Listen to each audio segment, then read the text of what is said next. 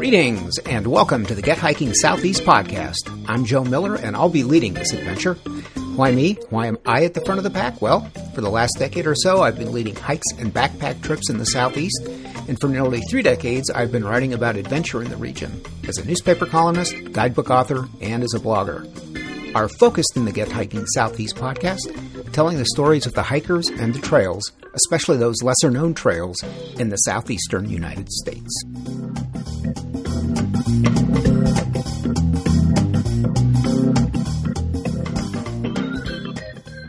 Greetings, everyone, and welcome to episode 27 of the Get Hiking Southeast podcast. This week, with the 4th of July weekend approaching, a few quick notes. 1.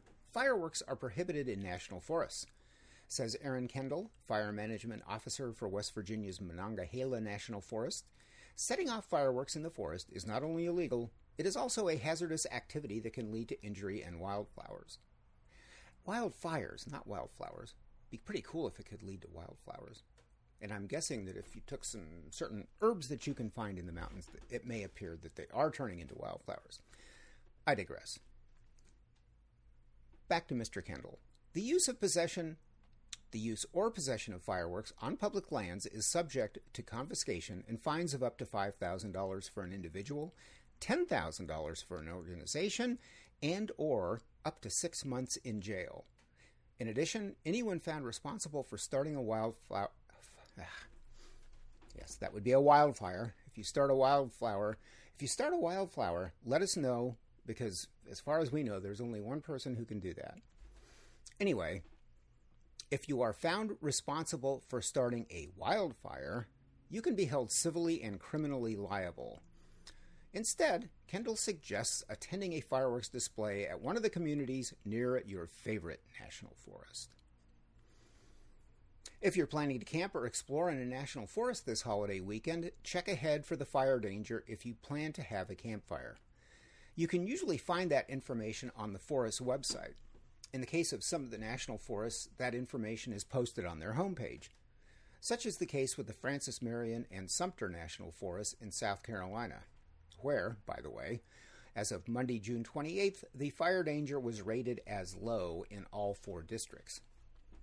But you can also get that information in one convenient and cool location, the Fire Weather Intelligence Portal.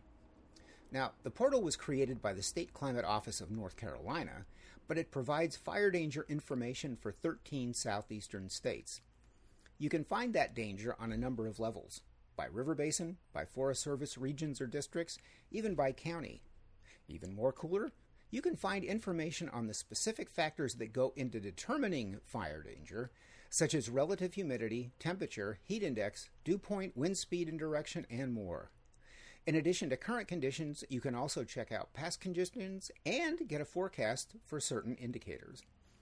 Pretty dang cool. We will include a link to the site in our show notes. Finally, if it's only come to your attention that the July 4 weekend is upon us, and you're slapping your forehead because you haven't reserved a campsite, stop the slapping and start the searching, because indeed there are still campsites available. Here's what you do. The 2 big behemoths in the public campsite reservation business are Recreation.gov and ReserveAmerica.com. Go to their respective home pages. Both include a prominent search bar. In the search bar for Recreation.gov, type camping. For ReserveAmerica.com, you'll be asked for a preferred location. With Recreation.gov, for example, you can then enter your dates of interest. Let's say July 2nd through 4th. Narrow your geographic area of interest with the accompanying map, and the sites with campsites available will pop up. Sites like the Elkmont Group Camp in the Great Smoky Mountain National Park. Over on the Reserve America side, on the state park, with the state parks, ReserveAmerica.com shows camping of some sort still available at 23 North Carolina state parks or recreation areas. Who would have guessed that? Again, that's Recreation.gov, primarily for national forest and park campsites, ReserveAmerica.com, primarily for... This year's brood is the largest, according to Virginia State Parks, making 2021 the perfect year for observing cicadas, as billions of them tunnel up from where they've been dormant dormant for the last 17 years. A few important things to note, says Virginia State Parks. Cicadas do not bite or sting. They are not known to carry disease. They contribute to a healthy ecosystem in various ways, such as aerating the soil, supplying the flowering of trees, and providing important nutrients to their many predators. Fun fact, did you know that only males sing, and I say sing in quotes, and that their collective siren song, that also in quotes, that siren song mating call can reach 100 decibels. It's roughly the equivalent of a lawnmower engine.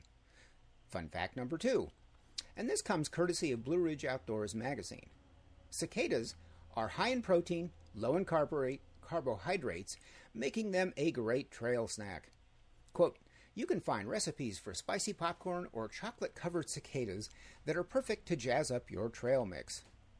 When scavenging for cicada shells, be sure to gather them in a plastic bag and store them in the freezer for at least 30 minutes before preparation. 2 caveats. 1. If you have a shellfish allergy, do not eat cicadas. Their exoskeleton has a similar chemical makeup to shrimp.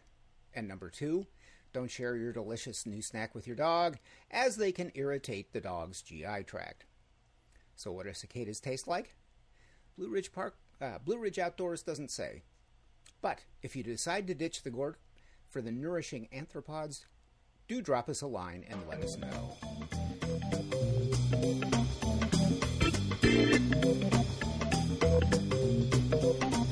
That's our show for this week. I hope you liked it and that you'll be back.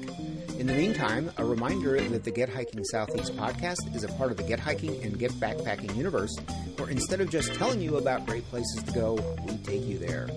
Coming up, we've scheduled our first backpack trip in nearly 2 years on that iconic stretch of the Appalachian Trail in North Carolina and Tennessee, the 14 miles between Carver's Gap and US 19 East. The trip starts over Jane and Round Balds, tops Hump and Little Hump Mountains for some of the best views in the region. Shuttle and showers included. That trip is July 16th through the 18th. In August, in hot, steamy August, we will be exploring the cool waters of the Wilson Creek area of the Pisgah National Forest. This is a base camp backpack trip. We'll hike in a mile Friday afternoon and establish base camp near Huntfish Falls. On Saturday, we'll hike the Lost Cove Trail and spend some time frolicking in the frosty waters of Grag Pond. Sunday, we head over to South Harbor Falls and Harbor Creek for more day hiking and water fun.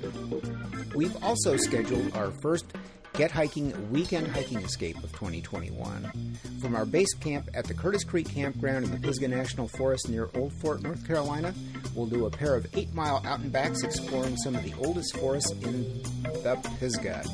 Breakfast is included. That trip is July 9th through 11th. You can learn more about these adventures and everything else we do at getgoingnc.com. Click on Explore with Us.